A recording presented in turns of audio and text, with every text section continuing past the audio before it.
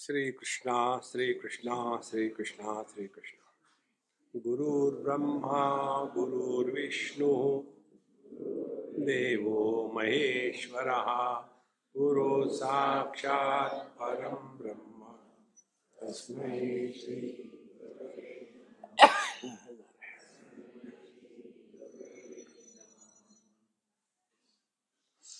ये ठंडा पानी था ना, माइनस टेम्परेचर। गुरु महाराज को संत ज्ञानेश्वर जी ने नमस्कार किया। और कैसे नमस्कार किया? कहते हैं कि हमारे जीवन में गुरु का आगमन होता है अनेक प्रकार से। पहले तो माँ बाप हमारे गुरु के रूप में होते हैं, वो सिखाते हैं चड्डी कैसे बांधनी है, वहाँ से सिखाते हैं। और फिर स्कूल में गए, वहाँ KG1 KG2 में बताते हैं। फिर कॉलेज में गए, वहाँ पढ़ाते हैं। और फिर दुनियादारी में गए, वहाँ सिखाते हैं दुनिया में कैसे रहना। ये सब होते होते भी आदमी सीखता नहीं, और फिर अपने ही कारण सबसे परेशान होने लग जाता है। तब वो सत्संग को जाता है, और सत्संग को आने के बाद उसको पता चलता है कि हमको सीखना है अपने अनुभवों से। कि एक बात आप ले लो, आज के दिन हमको अपने हर एक अनुभव से सीखना है। फिर आपको कहीं बाहर ढूंढना नहीं पड़ेगा किसी को, क्योंकि जो व्यक्ति अपने अनुभव से नहीं सीखता उसको कौन सिखा सकता है। इसीलिए गुरु की आवश्यकता होती है, और वो हमारे जीवन में अनेक प्रकार से आती है। तो ऐसे गुरु को हम जीवन में आने दें, अनेक अनेक अनुभवों के रूप में। और जब हम अपने जीवन के प्रयत्न के सीमा पर पहुंच जाते हैं, तब हमारे जीवन में सत्संग का आगमन होता है। ईश्वरानुग्रहात् एव पुंसाम अद्वैत वासना। जीवन में सुख दुख ये कर्मों का फल है, लेकिन जीवन में सत्संग और साधु का समागम यह कर्मों का फल नहीं है, ये ईश्वर का अनुग्रह है। अपने विवेक चूड़ामणि में भगवान शंकराचार्य लिखते हैं दैट मनुष्यत्व मुमुक्षुत्व महापुरुष संश्रय। ये जो तीन बातें हैं, मनुष्यत्व, हम अपने कर्मों के कारण मनुष्य नहीं है, ये कर्मकांडी बताते हैं। शास्त्र बताते हैं हम मनुष्य भगवान के अनुग्रह से। उसके बाद मुमुक्षुत्वम, फिर हमको अपने जीवन की कमियों की समझ आ जाती है, हमें ये कमियां हैं। ये समझ आती है ईश्वर की कृपा से। और फिर हम जाते हैं सत्संग को, साधु संतों के साथ रह करके सीखते हैं, ये भी ईश्वर के अनुग्रह से होता है। इसीलिए ऐसे ईश्वर का अनुग्रह हो गया तो इसको तीन प्रकार से कहते हैं। एक तो है ईश्वर के अनुग्रह से हम सत्संग में गए, फिर वहां जाने के बाद साधु संतों का अनुग्रह होता है, तो ईश्वर के अनुग्रह से साधु संत मिले। अब साधु संतों के अनुग्रह से क्या मिलता है? शास्त्रों का हमको ज्ञान होता है। और शास्त्रों के ज्ञान से क्या होता है?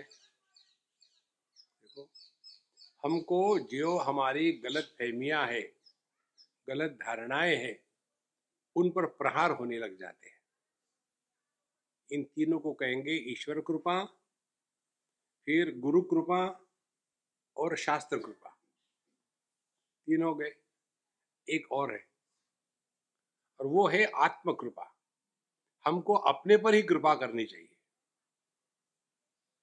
ये तीनों तो फ्री आ रही है ना। ईश्वर की कृपा फ्री आती है, नो इन्वेस्टमेंट। साधु संतों की कृपा भी फ्री आती है, शास्त्र भी हमको फ्री बताते हैं। अब आखिरी बात वो यही है, हमको अपने पर कृपा करनी है। तो कैसे कृपा करनी है? हमने शास्त्रों में जाकर के पढ़ा सुना और समझ में आ गया। क्या है अंतिम उपदेश? अंतिम उपदेश है तत्वमसि, युवार साक्षात परमात्मा हो गया तत्वमसि। उसके बाद फिर दूसरी समस्या आती है, लोग बड़े अज्ञानी है, इनको कैसा ठीक करें? देखो, इसको लेकर के यह तृतीय अध्याय प्रारंभ होता है। तो गुरु को समर्पित होना, इसका तात्पर्य है कि हमारे जीवन में अब कोई भी द्वैत की बात होती ही नहीं। किसी को जब पराया कहेंगे तभी तो किसी को अपना कहना पड़ेगा। क्या हम ऐसा कहते हैं कि बाएं हाथ पराया, दाहिना हाथ अपना है? ये जो अपना पराया की भाषा है ना, यही संसार है। यदि हम इसको ठीक से समझ ले तो शिष्य और गुरु ये दो नहीं होते, एक ही परमात्मा। परमात्मा को भी खुजली होती है, परमात्मा को खुजली हुई सिखाना है तो बन गया गुरु। फिर उसी परमात्मा दूसरी खुजली होती है, सीखना है यार, तो बन गया शिष्य। देखो, जैसे एक ही आदमी खुजली होती है तो बन गया पति, दूसरी खुजली होती है बन गया फादर इन लॉ। देखो महाराज, यही चक्कर है सब खुजली का, और कुछ नहीं है। इसलिए हमको बताया है कि एक ही परमात्मा है। इस प्रकार से गुरु के प्रति जो समर्पण है वो उन्होंने किया। अब आखिर में कहा था कि मैंने अपने चारों वाणियों को उसमें मिला दिया। आखिरी जो होवी है द्वितीय अध्याय की, उसमें कहते हैं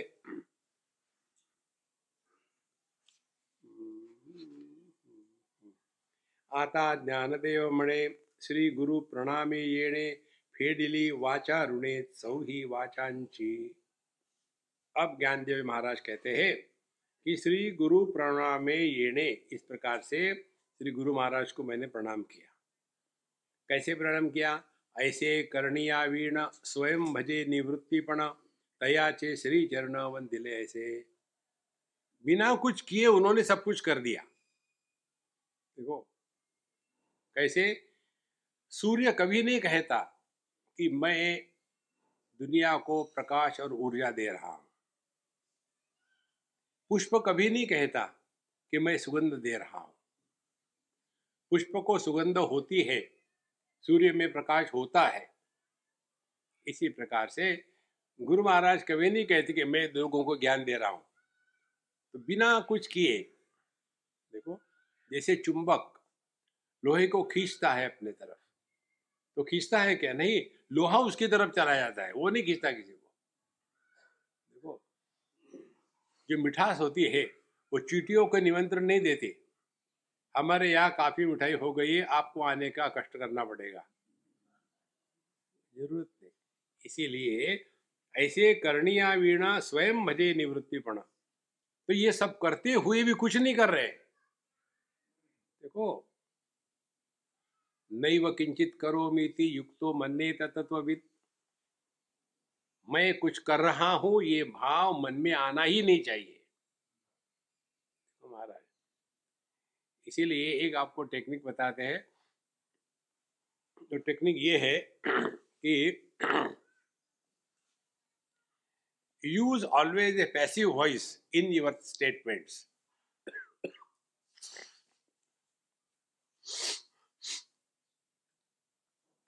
पैसिव वॉइस माने क्या?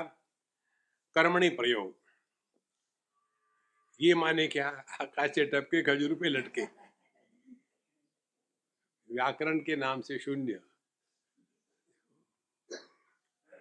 व्याकरण माने विशेषण आकरणम इति व्याकरणम। एक ही धातु है भू। भू धातु के कितने प्रकार बनते हैं?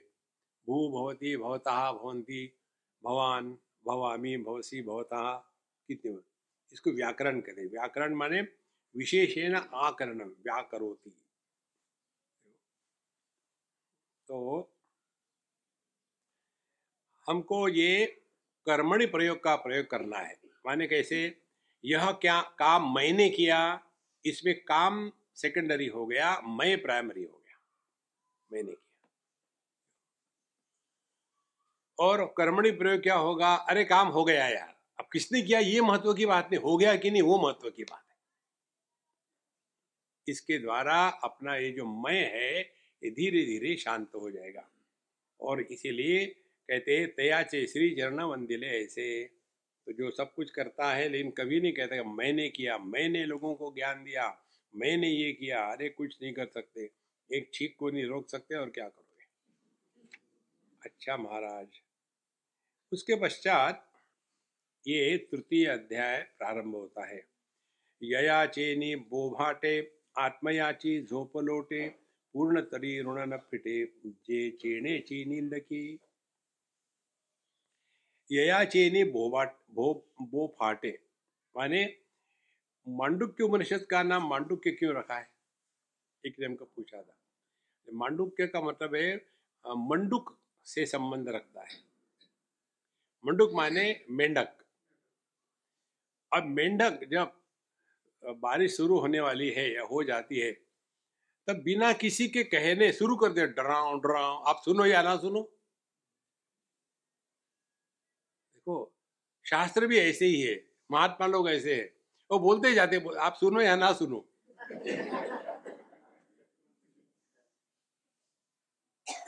एक क्लास में एक बच्चा एकदम इंटरेस्ट नहीं ले रहा था, और फिर देखो वो स्कूल के टीचर और हम लोग दोनों में फर्क क्या है, बिल्कुल इंटरेस्ट नहीं ले रहा।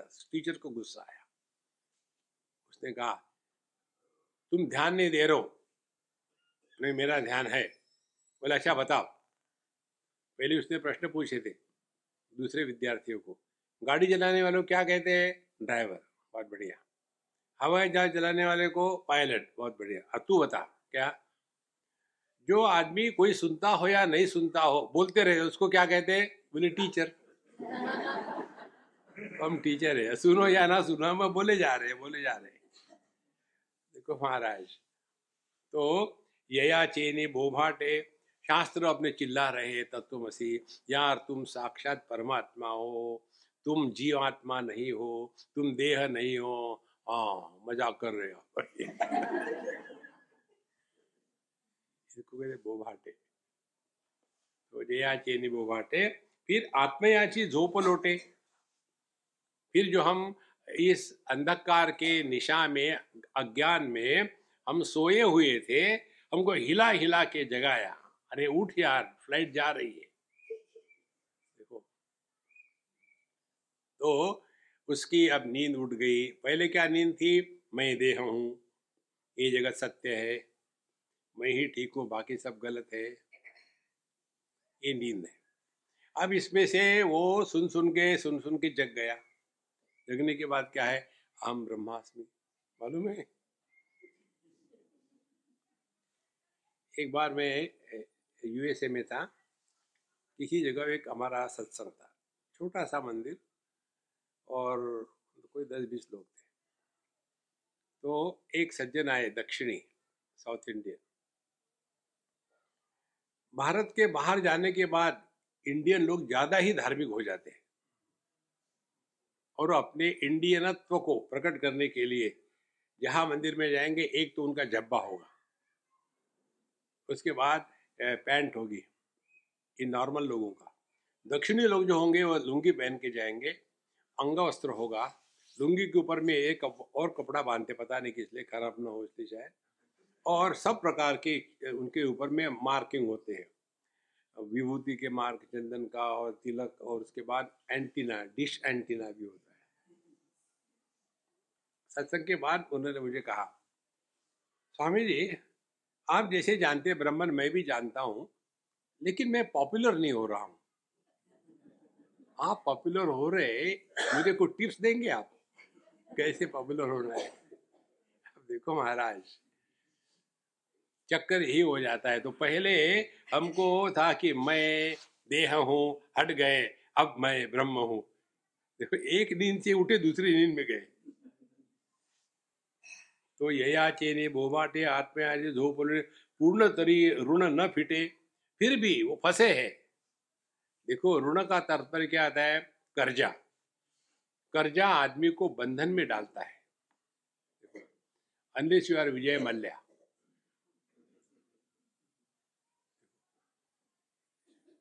नहीं तो आदमी पर कर्जा हो तो बंधन में है। जब तक कि इसका कर्जा नहीं उतारते तब तक के जीवन में भुगतना पड़ेगा। तो कहते हैं, तरी पूर्ण तरी ऋण न फिटे, जे चेणेची निंद की। क्योंकि यह जो चेणेची मानी, ये जो जगना है, कैसा जगना है? देहात्म भाव का त्याग कर दिया, आप मैं ब्रह्म हूं, तो आकाश से टपके खजूर पे लटके। तो ये भी नींद ही है। माने क्या? मैं अज्ञानी हूं, ये जितनी नींद है उतना मैं ज्ञानी हूं, ये भी नींद है। तो केनोपनिषद के विचार में आता है, गुरु महाराज ने बताया तत्व क्या है। यन मनसा न मनुते ये न आहुर मनोमतम तदेव ब्रह्मत्वम विद्धि नेदम यदिदम उपासते। जिसके द्वारा मन कार्यान्वित होता है वह परमात्मा है, और वो परमात्मा तुम हो, ऐसे अपने आप को पहचानो। ये घंटी बजाना छोड़ दो। ये सब होने के पश्चात फिर शिष्य कहता, हाँ जी एकदम ठीक समझ में आया। तो फिर गुरु महाराज झाड़ते उसके, यदि मन्ने से सुवेदेति दहर में वापी नूनम तम वेत्त ब्रह्मणो रूपम। ये तुम कहते हो समझ में आया, तो खाक समझ में आया। क्या बताया था? परमात्मा समझ का विषय नहीं है। तुमको कैसे समझ में आया? जाओ और चिंतन करो। फिर वो चिंतन करता है, विद्या वापस आता है। हाँ, अब क्या हाल है?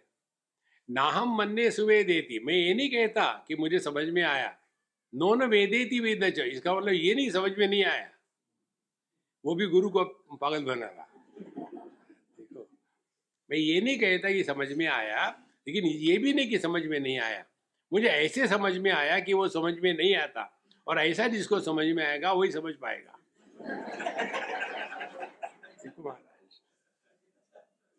यो न तद्वेद तद्वेद, यो न वेदेति वेद च।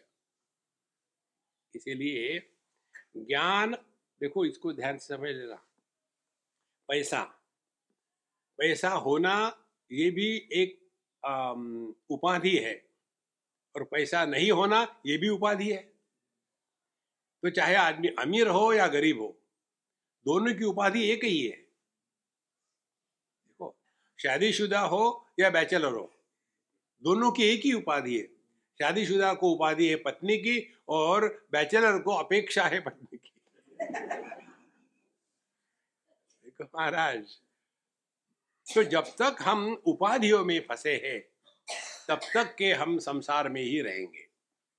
तो यया बोभा ययाचे नहीं बोभाटे आत्मयाची झोप लोटे पूर्ण तरी ऋण न पिटे ये चेणे ची निंद की। तो ये जगना जो है, ये भी ऋण माने बंधन, ये भी बंधन ही है।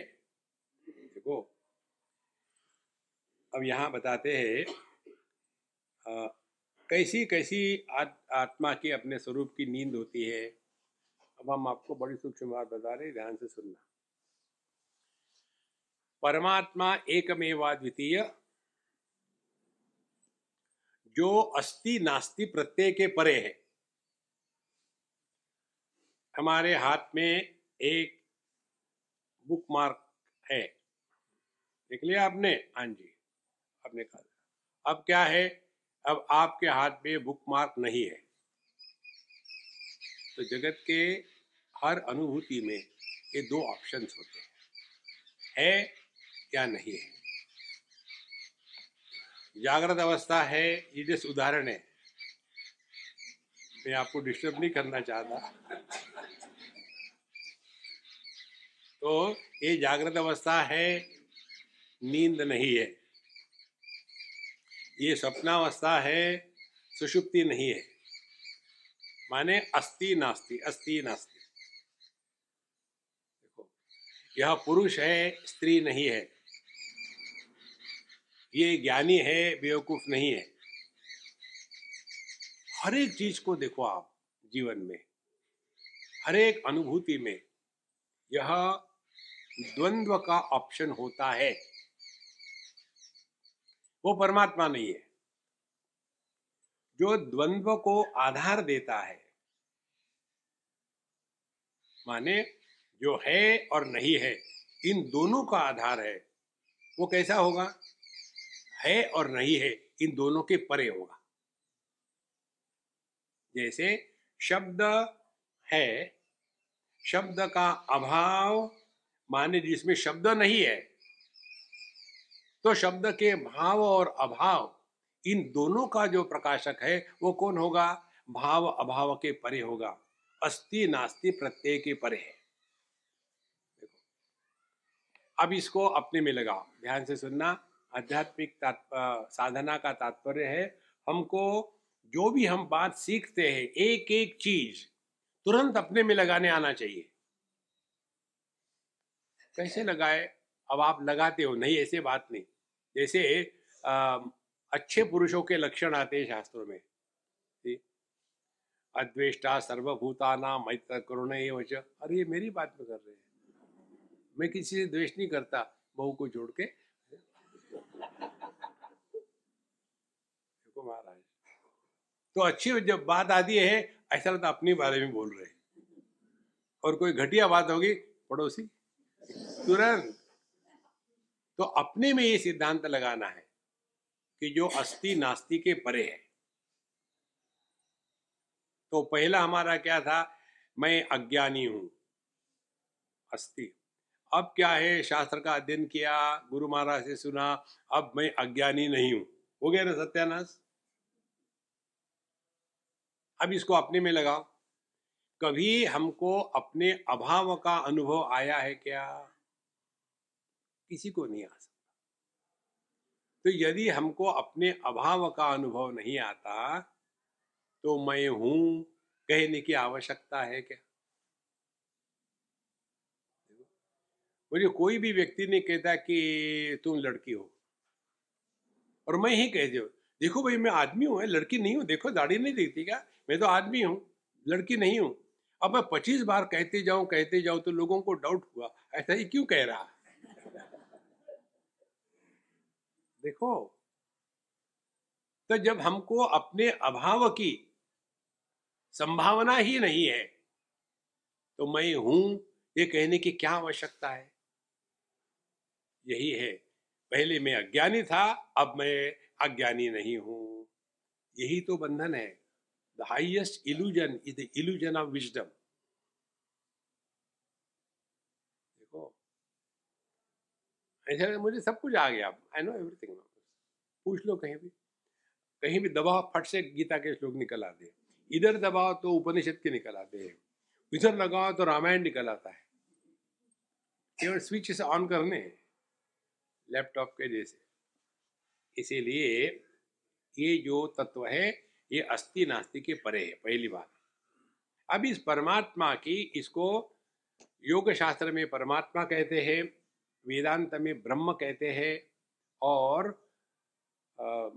भक्ति में भगवान कहते हैं। तत्व एक ही है, नाम भिन्न है। अब इस परमात्मा की जो अनंत शक्ति है, इसको शास्त्र में शक्ति कहते हैं, योग शास्त्र में शक्ति कहते हैं, और वेदांत में माया कहते हैं, और वैष्णव लोग इसको राधा कहते हैं। जो वैष्णव तंत्र है, इस वैष्णव तंत्र का बहुत अच्छा विवेचन गोपीनाथ कविराज हो गए, एक बंगाली संत, वाराणसी में, उन्होंने बहुत सुंदर किया है। तो ये जो परमात्मा और उसकी शक्ति, और ये परमात्मा की शक्ति उससे अलग होकर के नहीं रह सकती। जैसे अग्नि की उष्णता अग्नि से अलग होकर के नहीं रह सकती। तो अग्नि ही उष्णता के रूप में प्रकट हो रहा है। माने दो बातें हो गई, एक है अप्रकट, दूसरा है प्रकट।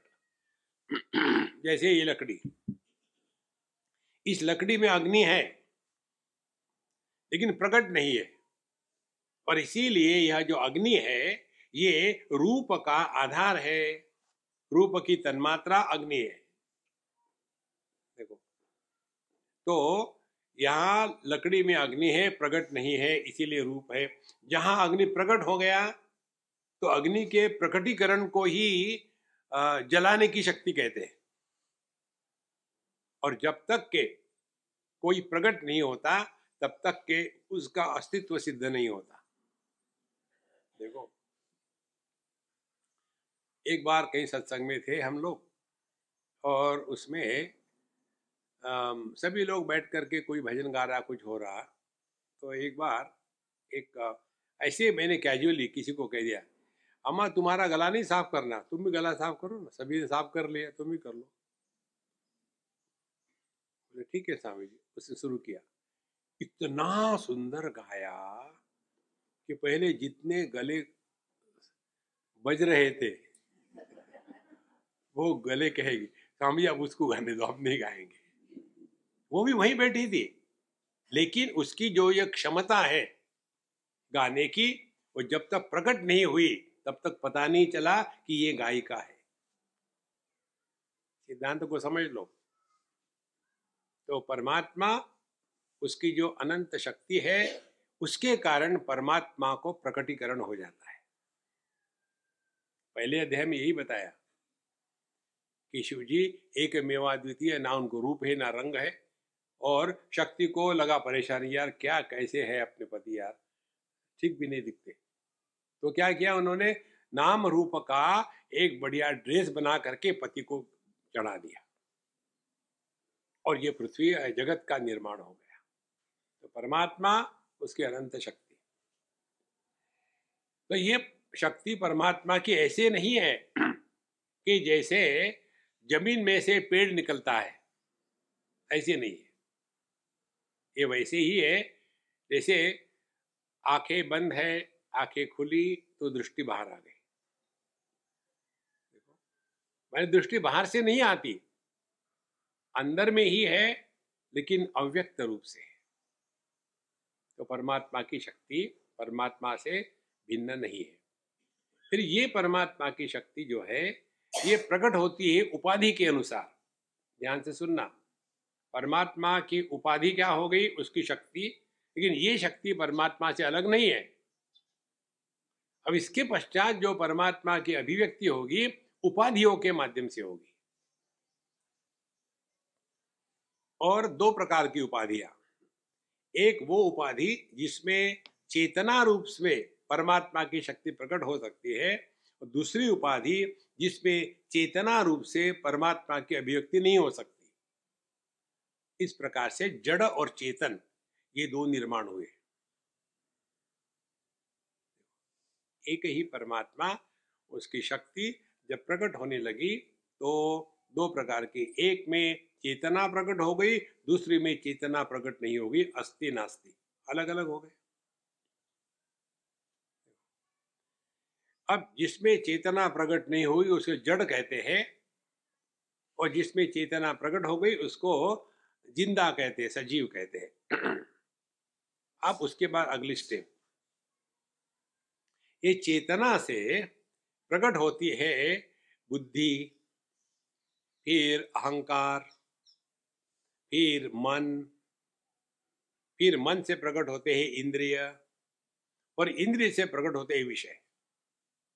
हम इसको ठीक से समझ लो, ये सब झमेला कहां से आया, एक ही तत्व से आया। परमात्मा, उसकी शक्ति, फिर उसके उपाधि के अनुसार जड़ चेतन। जड़ में कोई संसार है ही नहीं, चेतन में आ गए, तो चेतन में आने के बाद फिर बुद्धि, अहंकार, मन, फिर पंच महाभूत, पंच तन्मात्रा, फिर इंद्रिय, फिर विषय। कितना विस्तार हो गया। और जब ये सब खत्म होगा तो कैसे खत्म होगा? विषयों से निकले इंद्रियों में आ गए, इंद्रियों से निकले मन में आ गए, मन से निकले अहंकार में आ गए, अहंकार से निकले बुद्धि में आ गए, बुद्धि से निकले चेतना में आ गए, चेतना से निकले प्रभु के शक्ति के सामने समर्पित हो गए। उसके बाद उनकी परेशानी, आप रिलैक्स हो जाओ। ये जो मार्ग है जीपीएस का, ये स्पष्ट होना चाहिए। यदि ये स्पष्ट नहीं होगा तो हम साधना के नाम पर परेशान रहते हैं। पता नहीं स्वामी जी, जब भी मैं जब करता हूँ बहुत मुश्किल होती है, क्या करूँ? मत करो जब, क्योंकि गुरु महाराज ने बताया फिर करो। डिस्टर्ब होता है, क्या करो? मत करो। अब तुम डिसाइड करो ना क्या तुमको चाहिए। ये कंप्लेन करने का जो धंधा है ना, वो बंद करना है। तो कैसे ये मन प्रकट होता है? मन के प्रकटीकरण 4 प्रकार से होते हैं। पहला, मन की स्थिति जो है वो है परावाणी। वाणी माने स्पीच, शब्द। फिर वही परावाणी जब थोड़ी स्थूलता को प्राप्त होती है तो उसको कहते हैं पश्यंती वाणी। पश्यंती वाणी अब और स्थूल को प्राप्त होती है तो उसको कहते हैं मध्यमा वाणी। और मध्यमा वाणी और स्थूल हो जाती है तो उसको कहते हैं वैखरी वाणी। जैसे बीज से पहले निकला अंकुर, फिर अंकुर का हो गया पौधा, फिर पौधे का हो गया पेड़, फिर पेड़ को लगे फूल, फिर फूल से निकला फल। एक ही से धीरे धीरे विस्तार को प्राप्त हो रहा। इसी प्रकार से एक ही परावाणी जहां से यह पश्यंती, मध्यमा और वैखरी प्रकट हो रही है। तो जगत अब 2 प्रकार से हो गया। जो जड़ जगत है वो रूपात्मक है, आकारात्मक, और जो जगत हमारे अंदर है वो है नामात्मक। तो हर वस्तु का नाम होता है। देखो,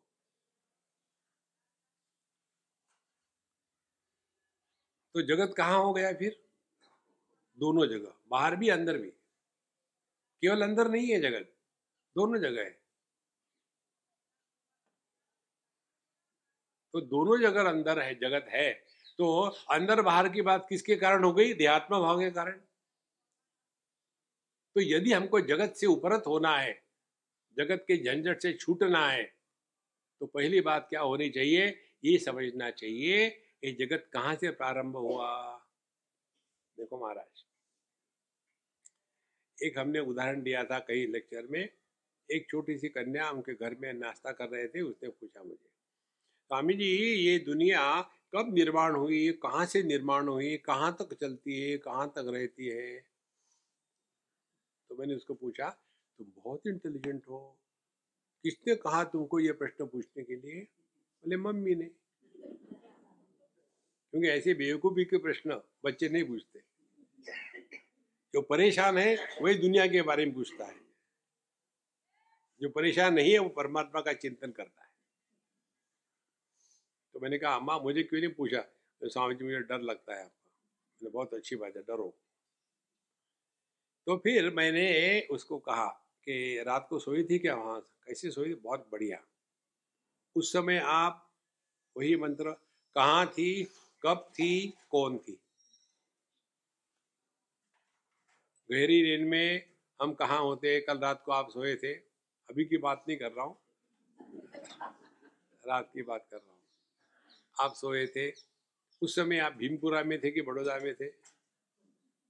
कब थे? जनवरी में थे कि दिसंबर में थे? कौन थे? स्त्री थे, पुरुष थे, जवान थे, बूढ़े थे? सब गायब।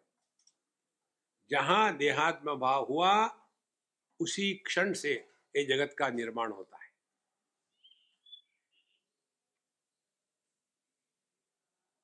तो यदि हमको इस जगत से उपरत होना है तो क्या होना चाहिए? देहात्म भाव की निवृत्ति। तो देहात्म भाव जब होगा तब हमारा अनुभव क्या है?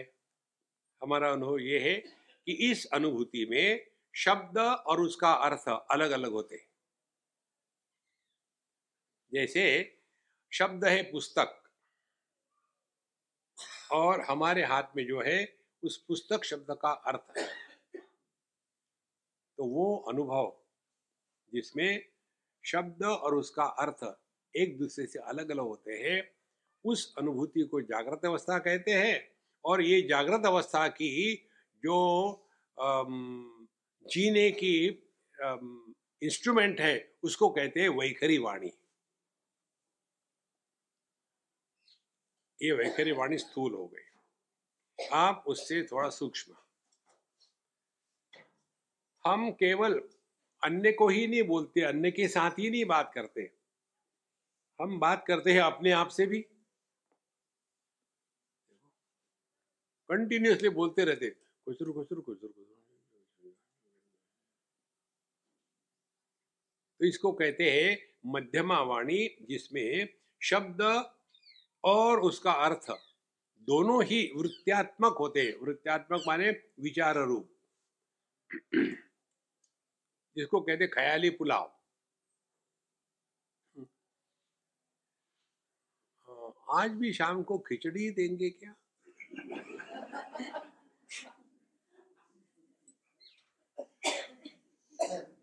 यहाँ से जितने भी गुजराती नहीं है वो जब निकल जाएंगे तो 1 साल तक खिचड़ी नहीं खाएंगे।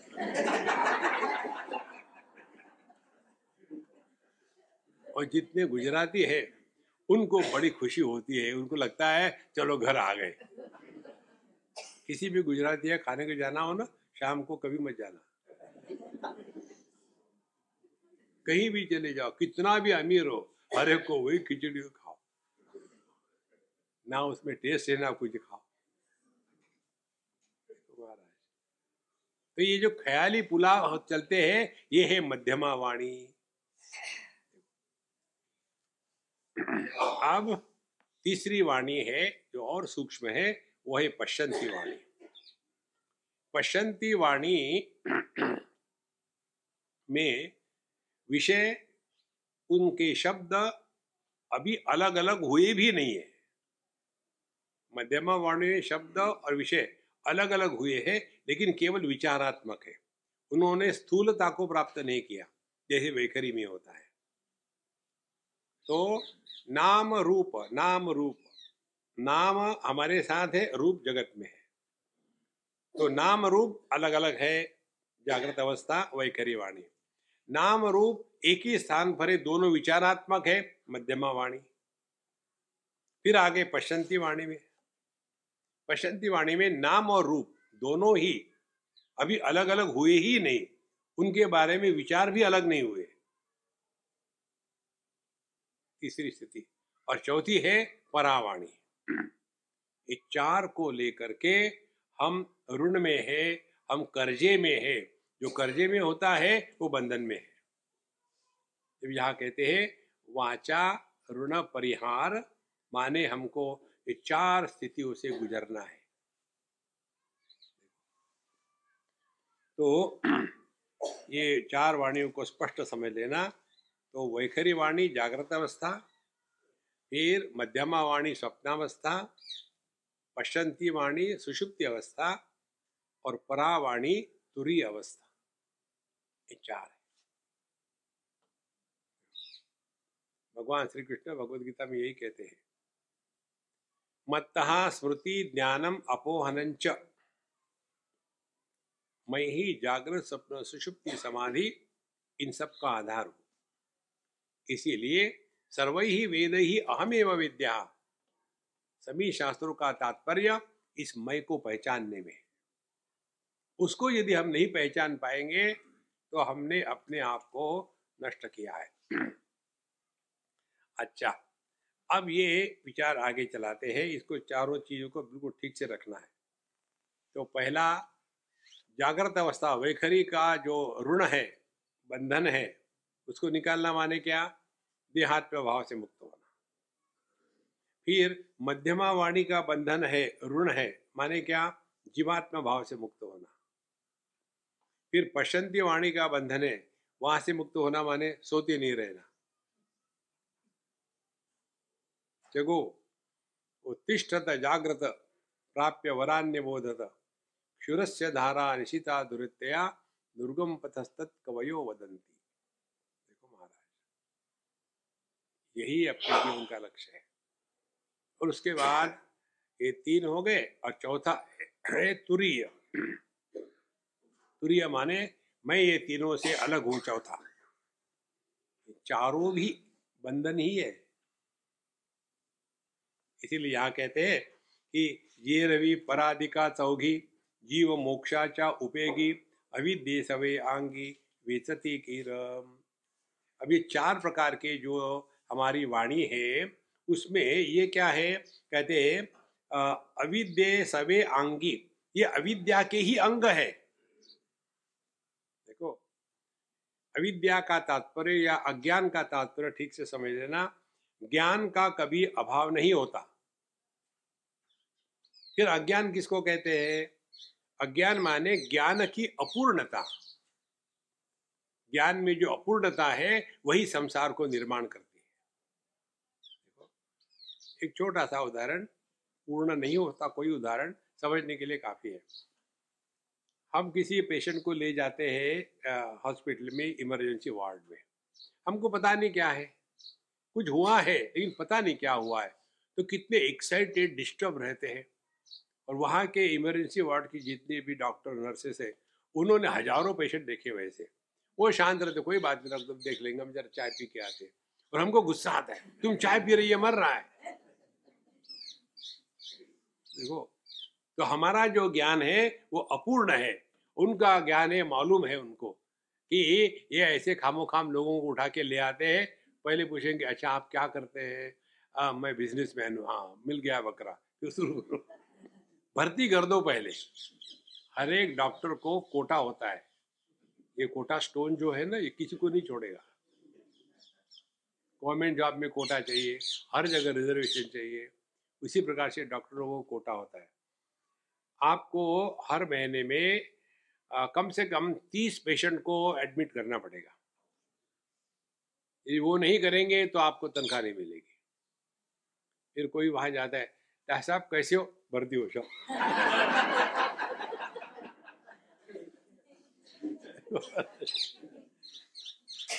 कोटा पूरा करना है। देखो महाराज, इसीलिए अविद्या सवे हांगी, ये अविद्या के ही 4 अंग है। देखो, अविद्या माने ज्ञान की अपूर्णता।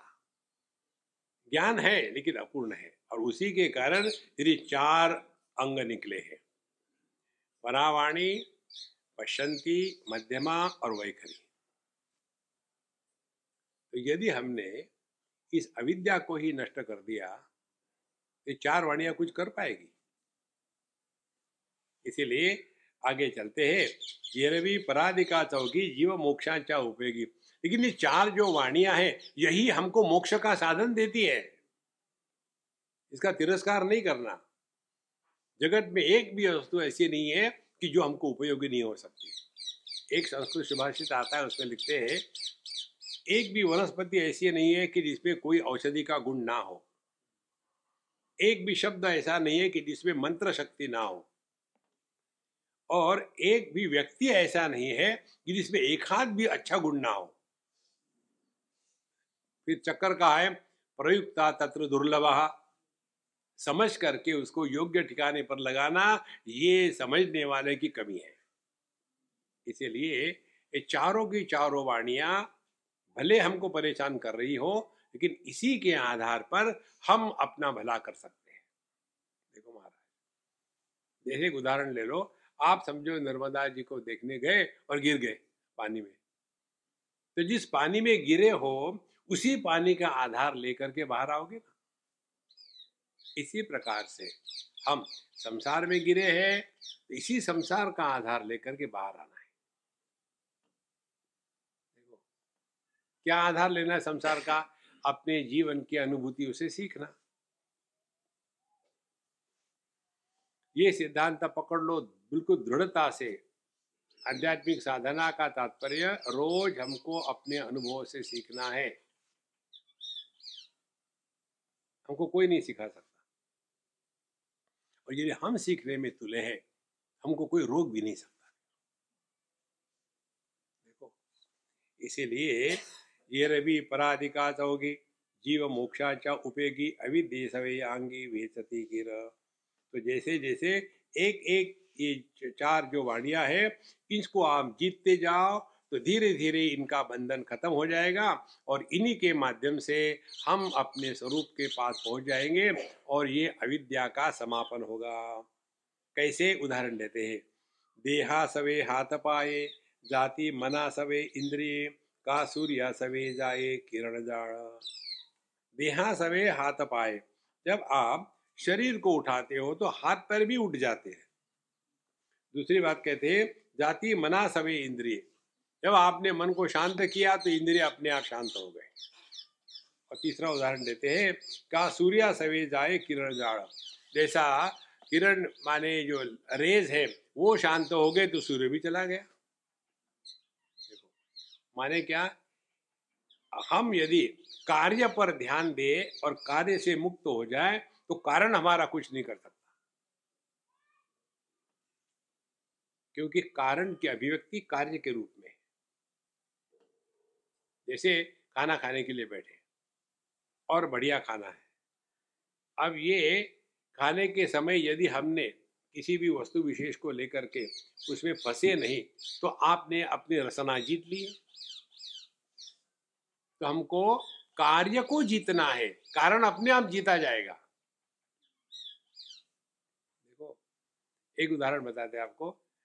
एक जगह एक घर में बहुत बड़ा कुत्ता था, कोई हिम्मत नहीं करता था उसके पास जाने की। तो एक अच्छा प्रोफेशनल चोर डाकू था, उसने क्या किया, उधर से जाता था, रोज उस कुत्ते के सामने एक मांस का टुकड़ा फेंक देता था। धीरे धीरे धीरे 4-6 बार गया, एक बार दिया, फिर दूसरे बार दिया, करते करते फिर वो कुत्ता इसका चोर का दोस्त हो गया। और जब उसने कुत्ते को जीत लिया, फिर रात के समय गया, कुत्ता भूखा नहीं, फिर उसको एक मांस का टुकड़ा दे दिया, और जाके जो लूटना था उसने लूट लिया। माने when you control the effect, cause is taken care of। इसी प्रकार से इफेक्ट क्या है इस अज्ञान के, कार्य क्या है? कार्य है परा पश्यंती मध्यमा वैखरी, ये कार्य है। इनको हमने जीत लिया तो अपने आप कारण अविद्या अज्ञान वो जीत जाएंगे। देखो, वो जीतने के बाद फिर दूसरी चक्कर शुरू हो जाएगी। कौन सी? मैं जानता हूं, ज्ञानी हूं। तो पहले मैं अज्ञानी था, अब मैं ज्ञानी हूं। इसीलिए वेदांत हमको मैं को मुक्त नहीं करता, मैं से मुक्त करता है। मैं कभी नहीं मुक्त हो सकता, बाकी सब जगह में यही होता है। कर्म कांड में चले जाओ, वही बात होगी। पहले मैं पापी था, अब मैं पापी नहीं हूं। योग में चले जाओ, पहले मैं भोगी था, अब मैं योगी हूं। पहले मैं देर से उठता था, अब उठता ही नहीं।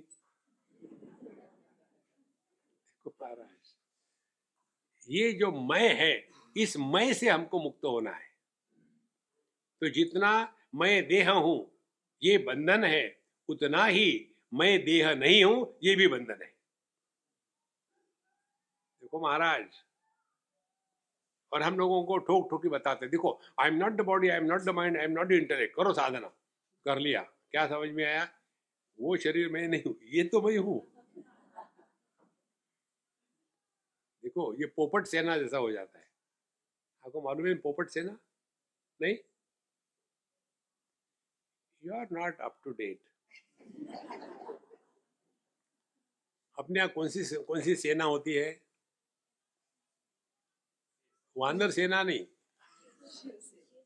हाँ, अब उसका दूसरा नाम हो गया, नामकरण।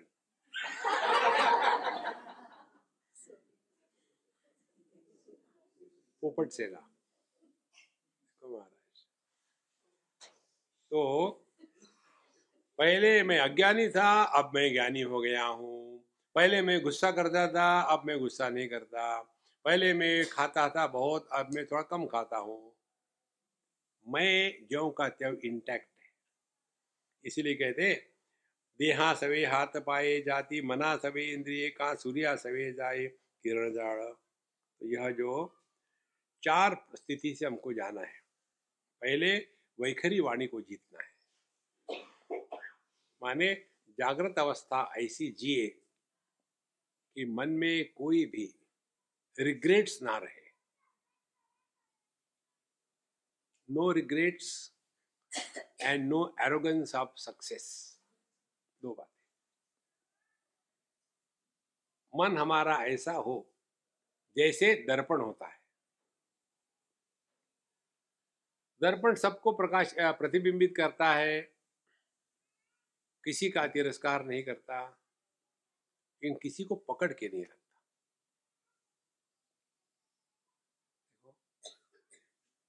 यह जो साधना है वो असली साधना है।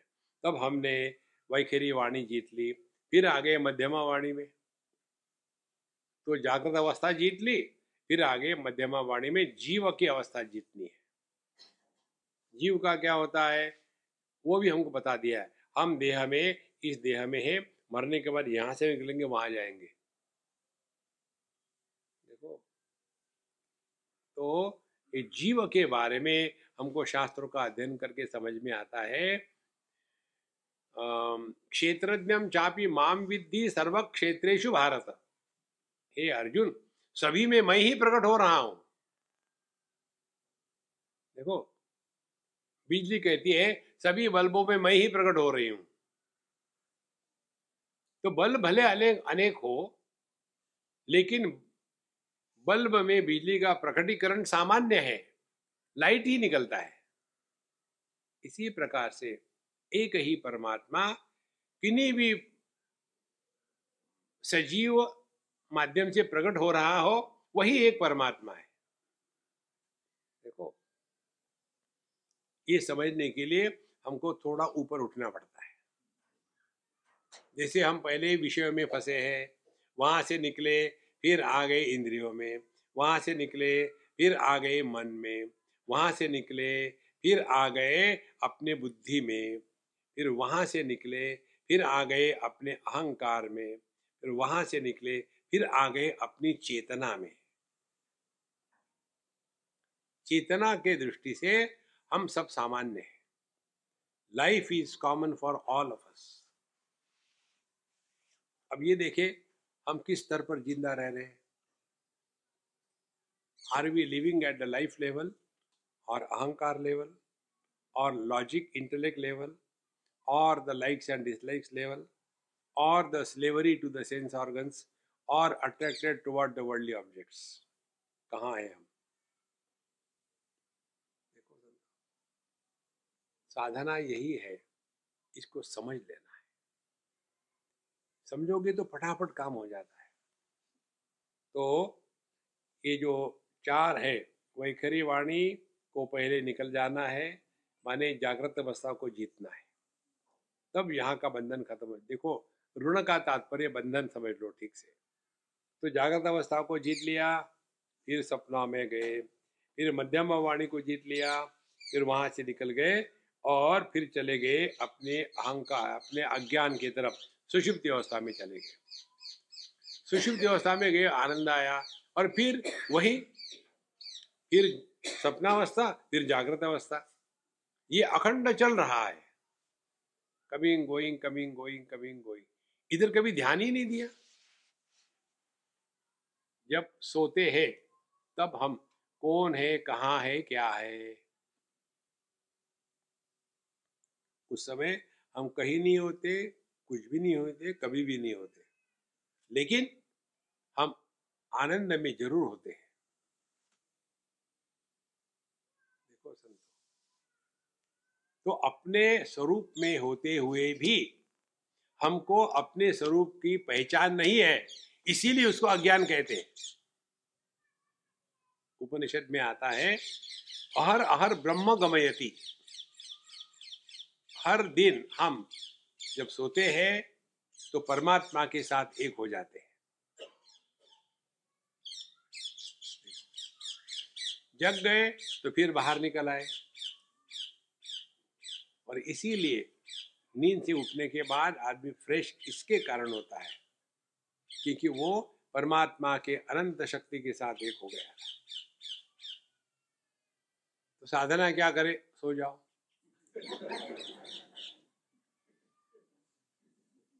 मैं नहीं कह रहा हूं, भगवत गीता कहती है, या निशा सर्वभूतानां तस्याम जागृति संयमी यस्याम जागृति भूतानि सा निशा पश्यतो मुने। जो द्वैत का संसार है उसके प्रति उदासीन हो जाओ। जैसे गहरी नींद में होते हैं तो कौन आया कौन गया क्या फर्क पड़ता है, इसी प्रकार से जागृत अवस्था में होते हुए भी जब जागृत अवस्था के प्रभाव से मुक्त हो जाते हैं और अपने स्वरूप के प्रति समर्पित हो जाते हैं, उसको कहते हैं या निशा सर्वभूतानां तस्याम जागृति संयमी। और यस्याम जागृति भूतानि सा निशा पश्यतो मुने है। और जिसने अपने आप को पहचान लिया उसके लिए रात क्या है? ये द्वैत की प्रतीति, इसको वो सत्य के रूप में स्वीकार नहीं करता। ये इसका अर्थ है। तो जागृत को जीत लिया, सपने को जीत लिया और हम सुषुप्ति में पहुंच गए। आगे कहते हैं नातरी निद्रेचे अवधि स्वप्ने मरति आदि तेवी अविद्येचे संबंधी आटती या। नातरी निद्रेचे अवधि स्वप्ने मरति आदि। नींद खत्म होने के पहले सपने खत्म हो जाते हैं, फिर नींद खत्म होती है। उसी प्रकार से तेवी अविद्येचे संबंधी आटती या। उसी प्रकार से ध्यान से सुनना, ये अविद्या, इग्नोरेंस, अज्ञान अपने स्वरूप का, ये नष्ट होने के पहले हम ये चार वाणियों को जीत लेते हैं।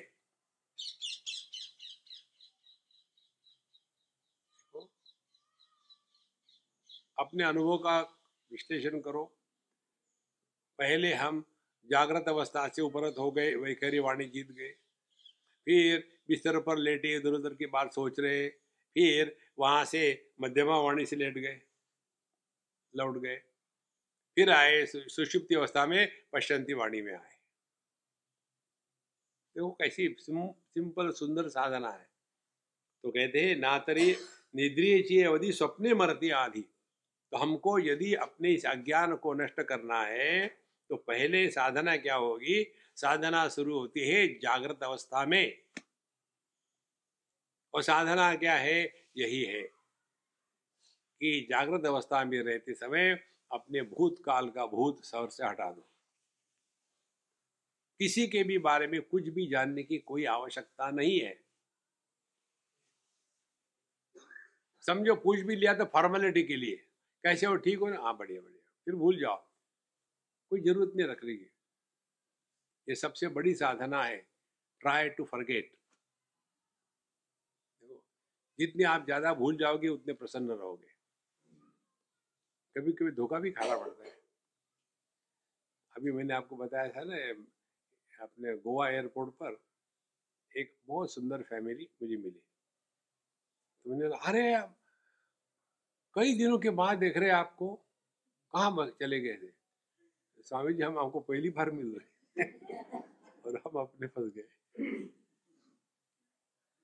देखो सब किसी की कोई याद रखने की कोई जरूरत नहीं। ना तरी अविद्य निद्रे अवधि स्वप्ने मरते आदि तेवी अविद्य के संबंधी आटती या। इसी प्रकार से अविद्य के संबंधी कौन है? ये चार है, परा, पश्चंती, मध्यमा, वैखरी।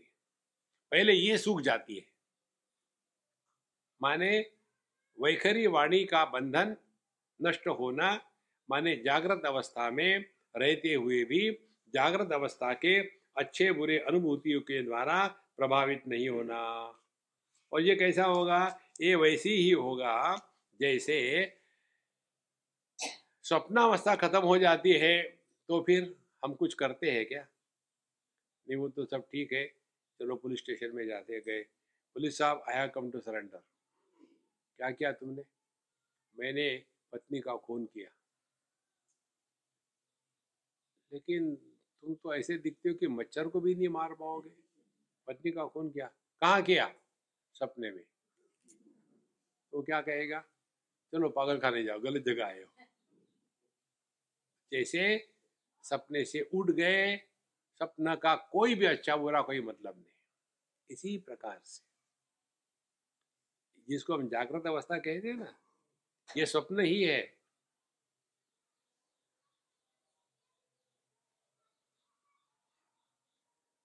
ये बात गले उतरेगी ना, देखो जीवन में कितना परिवर्तन आ जाता है।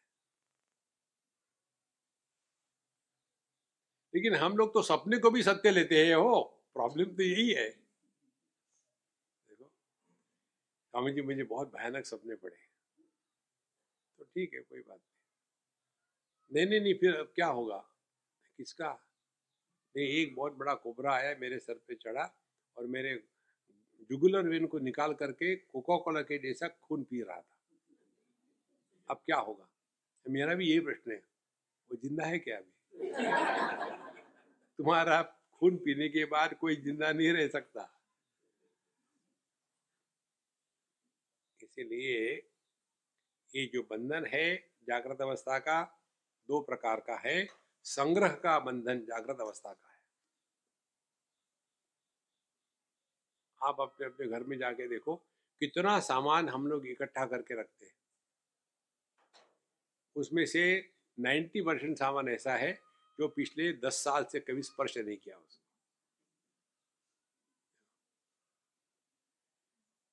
और कहेंगे फेंक दो, इसको काम आएगा, चिता जलाने के लिए। Empty yourself. जो व्यक्ति बाहर के वस्तुओं को त्याग नहीं कर सकता, वो अंदर के स्मृतियों का कैसे त्याग करेगा? त्याग की प्रक्रिया एक ही है और कुछ नहीं है। इसलिए जागृत अवस्था को जीतना, उसके बंधन से छूटना, माने संग्रह वृत्ति को कम करना। फिर क्या होगा? उदाहरण देते हैं, मृते होती लोहे होती, ते रस रूपे जीती, जड़ों ने ईंधने ये ती भन्नी दशे। जैसे लोहे को जला दो तो लोह भस्म हो जाता है, उसी प्रकार से जो रस को जला दो तो वो भी सूख जाता है, वैसे ही लकड़ी को जलाओ वो भी अग्नि में खत्म हो जाती है। इसी प्रकार से ये जो और एक दो उदाहरण है, लवण अंगे विरे, परि स्वादे जड़ी उरे, नींद मरो नी जागरे, चेजे नींद। अब ये दो श्लोकों को ठीक समझ लेना है। हमको लगता है कि हमने लकड़ी को जला दिया, लेकिन फिर भी वहां राख पड़ी रहती है। लगता है कि लोहे को जला दिया, लेकिन लोह भस्म वहां है। उसी प्रकार से हमको लगता है कि हमने नमक डाल दिया पानी में, खत्म हो गया नमक, लेकिन टेस्ट के रूप में पानी में रहता है। वैसे ही नींद मरो नी जागरे, जय जय नींद। इसी प्रकार से ये जो हमारी नींद खत्म हो गई, फिर भी यह जो हमारे वाणियां है ये ज्यों की त्यों रहेगी। माने वैखरी मध्यमा पश्यंती परा वापस चली गई, और जैसे नींद खत्म हो गई फिर बाहर आ गई। ये जो काम है इसको ठीक से हृदय में उतार लो। इसीलिए दो प्रकार की साधना बताते साधु संत। पहली बात, जब आप जगते हो उस समय थोड़ा सा ध्यान देना एग्जैक्टली क्या हो रहा है।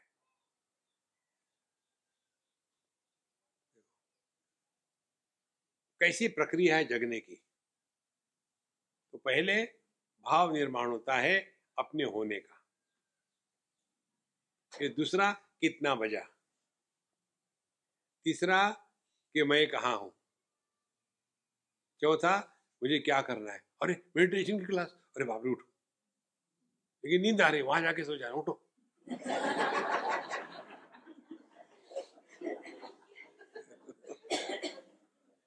ये जो साधना है,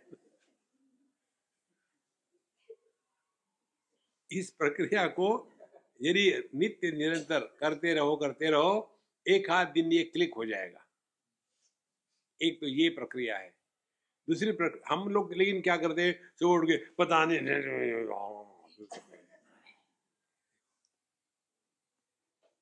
जितना समय हम नींद के बाद बिस्तर से उठने में लगाते हैं, उतने समय में हमने अपने जीवन का सत्यानाश किया होता है।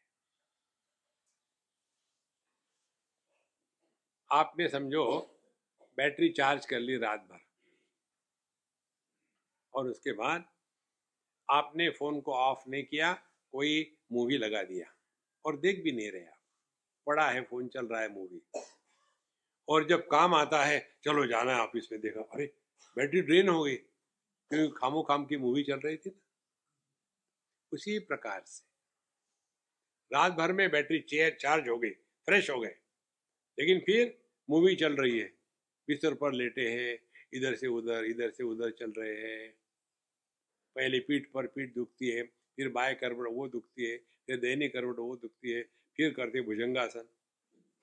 जहाँ भुजंगासन हो गया तो पेट में प्रेशर बढ़ता है और आदमी नेचुरली उठता है, इसीलिए उसको नेचर कॉल कहते हैं।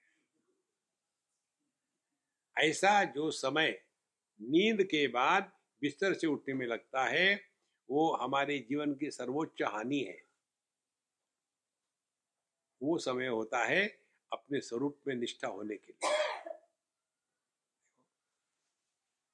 तो जैसे लवण अंगे वीरे परि स्वादे जड़ी भरे, नींद मरोनी जागरे जय जय नींद, इन से मैनम तेवी अविद्ये सवे चौघी वेचती जीवे, तत्व ज्ञाना चेनी नावे उठती चया। अब देखो कितनी सुंदर बात है।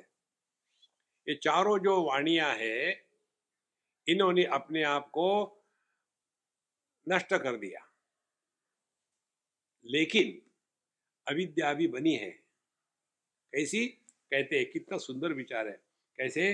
तेवी अविद्या सवे चौघी वेचती जीवे, ये चारों वाणियों ने अपने जीवन को खत्म कर दिया, लेकिन तत्व ज्ञानाचेनी नामे उठती जया, फिर वही जो चार वाणियां थी, अब मैं तत्व ज्ञानी हूं, पहले अज्ञानी था, अब मैं ज्ञानी हूं, फिर ये चारों वाणियां जग जाती है। देखो महाराज, इसलिए आपको जो कह रहे हैं ना, the illusion of wisdom is the most difficult to conquer.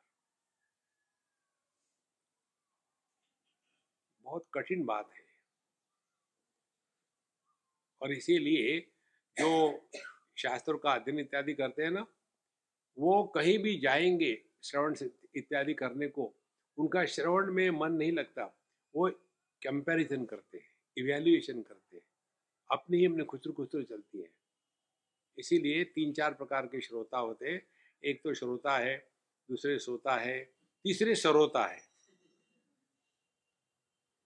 उसने तो ये कहा था, पिछले बार आपने वो कहा था, इस बार जो कोई कह रहे हैं, किसी शांत नहीं है, क्योंकि मैंने जो समझा वो ठीक है, आपने जो बताया गलत है।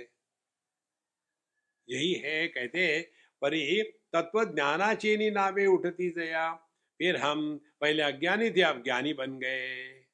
देखो, हा तत्व ज्ञानाचा दिवा मरोनी इही लावावा, तरी हा ही शीर्णल्यावा बोध रूपेची। तो यहाँ प्रश्न उठाते हैं, यदि ये तत्व ज्ञान का दिया तो जलाया, और कैसे इन्होंने ये चार वाणियों को मार दिया, और उसके बाद तरी हा ही शीर्ण ल्यावा, फिर भी ये परेशानी तो है ही, क्योंकि बोध रूपेची, मैंने पहले में अज्ञानी था, इसीलिए चार वाणियों को खत्म कर दिया। हो गई क्या शांति? नहीं, अब मैं ज्ञानी हो गया। तो छूटे कहाँ हो? आकाश से टपके खजूर पे लटके। देखो, तो ये तो सब व्यर्थ ही हो गया है ना। ये उन्हीं स्वप्न मेळवी, गेलिया आपण पादावी, दोनी दिथी नांदवी नींद जैसी। ज्ञानेश्वर महाराज की जो अनेक बातें अच्छी है, उसमें से ये भिन्न भिन्न प्रकार के उदाहरण देना, इनका कोई नहीं पकड़ सकता। इतने उदाहरण, कम से कम एक तो लग जाए। तो कहते हैं, ये उन्हीं स्वप्न मेळवी, जब नींद आती है तो सपना आता है, और गेलिया आपण बाद आवी, और जब नींद चली जाती है तो जागृत अवस्था आती है। तो दोनों दिठी नांदवी नींद जैसी, तो जागृत में आप है माने नींद नहीं है, स्वप्न में आप है माने नींद है, माने नींद तो दोनों जगह है ना। उसी प्रकार से यह जो अज्ञान को हमने मार दिया, अब हम ज्ञानी हो गए, ये भी अज्ञान का ही दूसरा रूप है। इसलिए कहते हैं आगे, कि जीती अविद्या ऐसी अन्यथा बोधा ते गिवसी यथा यथा बोधेसी निमाली उठी। तो पहले अज्ञान जो था वो हमको गलत ज्ञान दे रहा था, और फिर उसके बाद ये जो अज्ञान काम कर रहा था, हमको गड़बड़ कर रहा था, वही ठीक ज्ञान होने के बाद ये जो गड़बड़ी थी वो निकल गई। फिर परी जीती ना मिली अविद्या हे जाकली मोक्ष बंध मोक्षी जाली बांधोनिया। तो ऐसे लगता है अब मुझे सब कुछ आ गया है। इसीलिए साधना में बताते हैं जीवन में कभी भी ये कल्पना मत करना कि साधना पूरी हो गई है। जीवन में हमेशा साधक के रूप में ही जीना है, किसी को हमको सिखाना नहीं, किसी को बताना है। जानन अपि ही मेधावी जड़वल लोकम आचरे, किसी को कुछ बताने की जरूरत नहीं तो आप समाज सेवा करने लग जाओगे। देखो महाराज, नहीं तो आदमी उसी में लग जाता है कि हम बच्चों की क्लास चलाते हैं और they are all my disciples. ये बातें हम बता बेंगलोर की या कहीं की बात है। एक अम्मा आई थी सत्संग के लिए, अम्मा ठीक ठाक तो चल रहा, क्या करती हो, पति को परेशान करती हो गया? बोले नहीं स्वामी जी, मैंने अपने आप को एक काम में लगा दिया। क्या? बोले मैं कल बताऊंगी। ठीक है कल बता रहा, मुझे कोई इंटरेस्ट भी नहीं है, बताना कल। मैंने तो गलती करी, पूछ लिया। दूसरे दिन वो 10-20 लड़के बच्चों के ले आई। स्वामी जी आपने कल पूछा था ना, मैं बताती हूँ। अब ये बच्चे आपके सामने भगवत गीता का पाठ करेंगे 15वें अध्याय का। मैंने इनको सिखाया है, they are all my disciples. और बच्चों ने शुरू किया उर्दू मूल बद शाखम अश्वतम प्रावरण, और बीच में से गड़बड़ी करते थे। मुझे तो चिढ़ाने में मजा आता है। तो मैंने कहा तुम्हारे टीचर ने ऐसे ही सिखाया तुमको?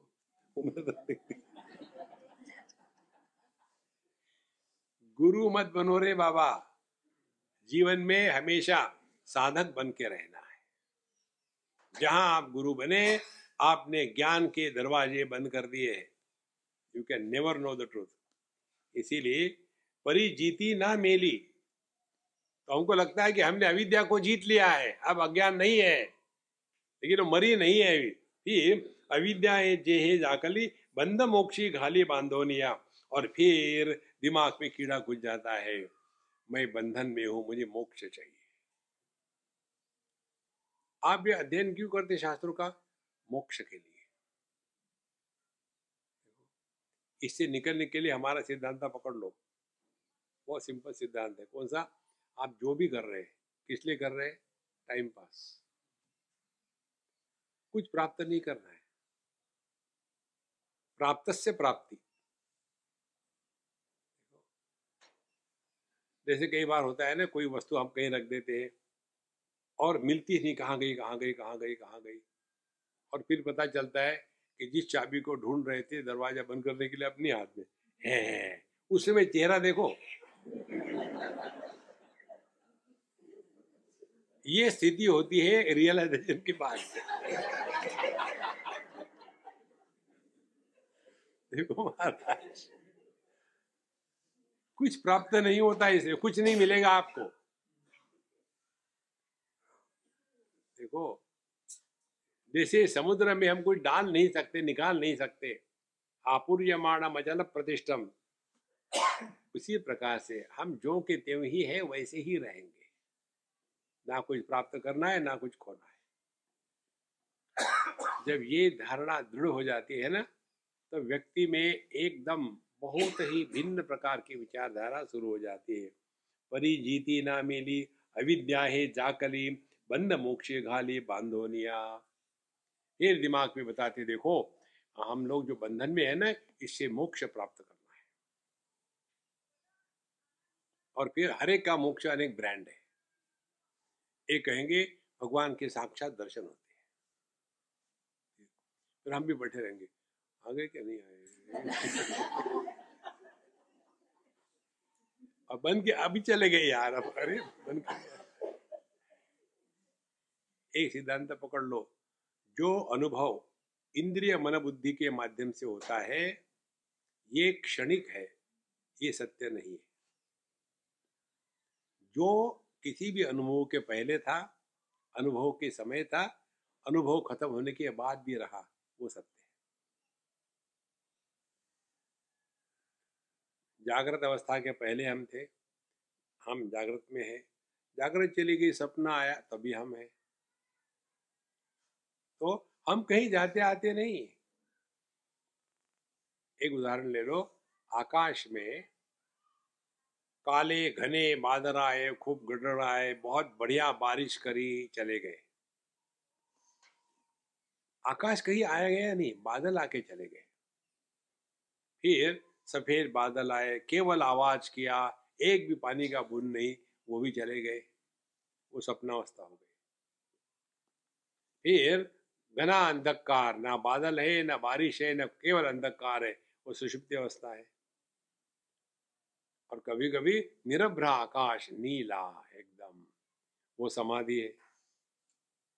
तो जागृत, स्वप्न, सुषुप्ति, समाधि, ये बुद्धि, मन, अहंकार और चित्त, इन चारों की अवस्था है।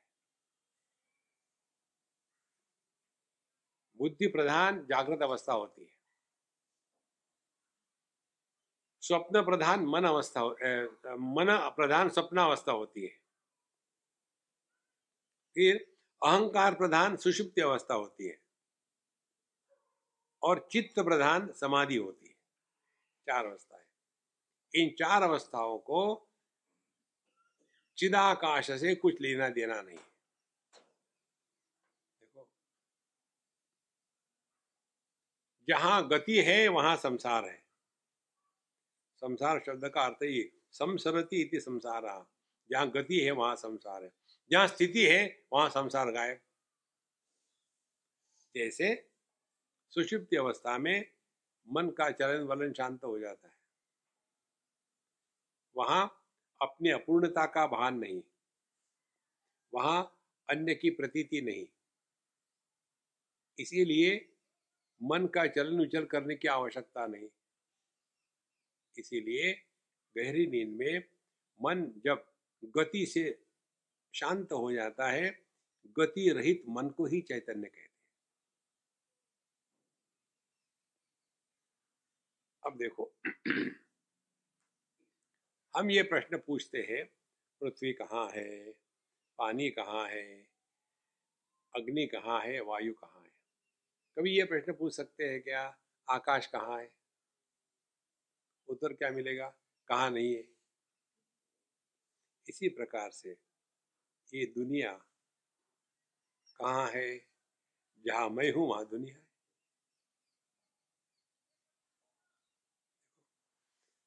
हमको जब कई लोग पूछते, स्वामी जी आप इतना घूमते रहते हो दुनिया में, आपको सबसे अच्छा जगह कौन सी लगती है? तो मुझे याद करना पड़ा, मैं कहाँ हूँ, मुझे झुमरी तलैया, झुमरी तलैया मुझे सबसे अच्छा लगता है। क्योंकि जहां हम हैं वही सर्वश्रेष्ठ स्थान है, जो हम हैं वही परफेक्ट है, कि हमारे सिवा कुछ हो ही नहीं सकता। देखो महाराज, इसीलिए जागृत अवस्था, स्वप्नावस्था आती है जाती है, सुषुप्ति आती है जाती है, समाधि लगती है टूटती है, ये सब हम में हो रहा है, हम कहीं आते जाते नहीं। देखो, जैसे आकाश में हवाई जहाज आके चला गया, आकाश को क्या हुआ? इसी प्रकार से बचपन की शरीर आया चला गया, क्या हुआ? हमने कुछ नहीं हुआ। फिर जवानी का शरीर आया चला गया, हमको क्या हुआ? जैसे के तैसे। फिर मध्यम वय का शरीर आया, वो भी चला गया। अब बुढ़ाओं का शरीर है, वो भी जाएगा, अपन को क्या फर्क पड़ता है?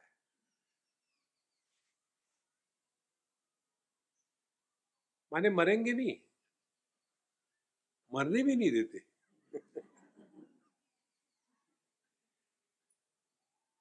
देखो महाराज, लेकिन यदि आप ऐसी कल्पना करो, हमने इतना भजन कीर्तन किया तो हमारे लड़के की शादी हो जाए, तो पूरा सत्यानाश गारंटीड है। इच्छाओं को पूरा करना यह अध्यात्म नहीं है। इच्छाओं के परे जाना यह अध्यात्म है। इसीलिए जैसे प्रश्न पूछते हैं ना, स्वामी जी हमने इतना भगवान का किया, क्या मिला? किसको? भगवान को। जब हम नाम लेते हैं भगवान का, ओम नमः शिवाय, उनको जरूरत है? जरूरत अपनी है। सामने खाना रखा है, खाना नहीं कहेगा ये खा रहे यार, मुझे भी कब से बैठा हूं, नहीं, अपनी जरूरत है। देखो, तो जब हमारी जो भी साधना है, कर्म की हो, उपासना की हो या योग की हो, यदि उसका परिणाम हम अपने अंतःकरण की स्थिति पर देखेंगे, तब हमने अध्यात्म में प्रवेश किया है। यदि जो हम कर्म करते हैं, अच्छे कर्म करो तो स्वर्ग में जाओगे, बुरे करो तो नरक में जाओगे, तो आप गारंटी से जाओगे नरक में। कारण क्या है? नरक और स्वर्ग एक ही है, कोई अलग अलग नहीं है। जहां भय है वो नरक है, जहां भय नहीं है वो स्वर्ग है। फिर दिमाग में ये प्रश्न निकल जाएगा आपके, मरने के बाद आदमी कहाँ जाता है? शमशान में। नहीं नहीं नहीं, वो बात नहीं। सोल का क्या होता है? वहां स्वर्ग में सोल करी बनाते हैं, बड़ी टेस्टी होती है। ये जो चक्कर है ना कि मरने के बाद आदमी कहाँ जाता है, इस भ्रांति को दिमाग से हटा दो। क्या होता है? अनदर प्रश्न, मरने के बाद क्या होता है? अरे भैया तुम जिंदा हो तो कुछ नहीं हुआ, मरने के बाद क्या होगा? एक बार भी यदि हमारे मन में अपने मृत्यु की कल्पना आई, तो समझ लेना आज तक जितना आपने अध्यात्म किया है सब नर्मदा जी में डाल दो। एक बार भी मृत्यु की कल्पना नहीं। आदमी डरता इसलिए है कि दूसरे शरीर को मरते हुए देखता है, तो फिर हमने अपने को शरीर माना है तो मरोगे ही। देखो, ये सब मानने की बात है, बिल्कुल सिंपल बात है। अगली बात फिर करेंगे, लेट हो रहा है। ओम पूर्णमदः पूर्णमिदं पूर्णात् पूर्णमुदच्यते पूर्णस्य पूर्णमादाय पूर्णमेवावशिष्यते। ओम शांति शांति शांति। हरि ओम। श्री गुरुभ्यो नमः। हरि ओम।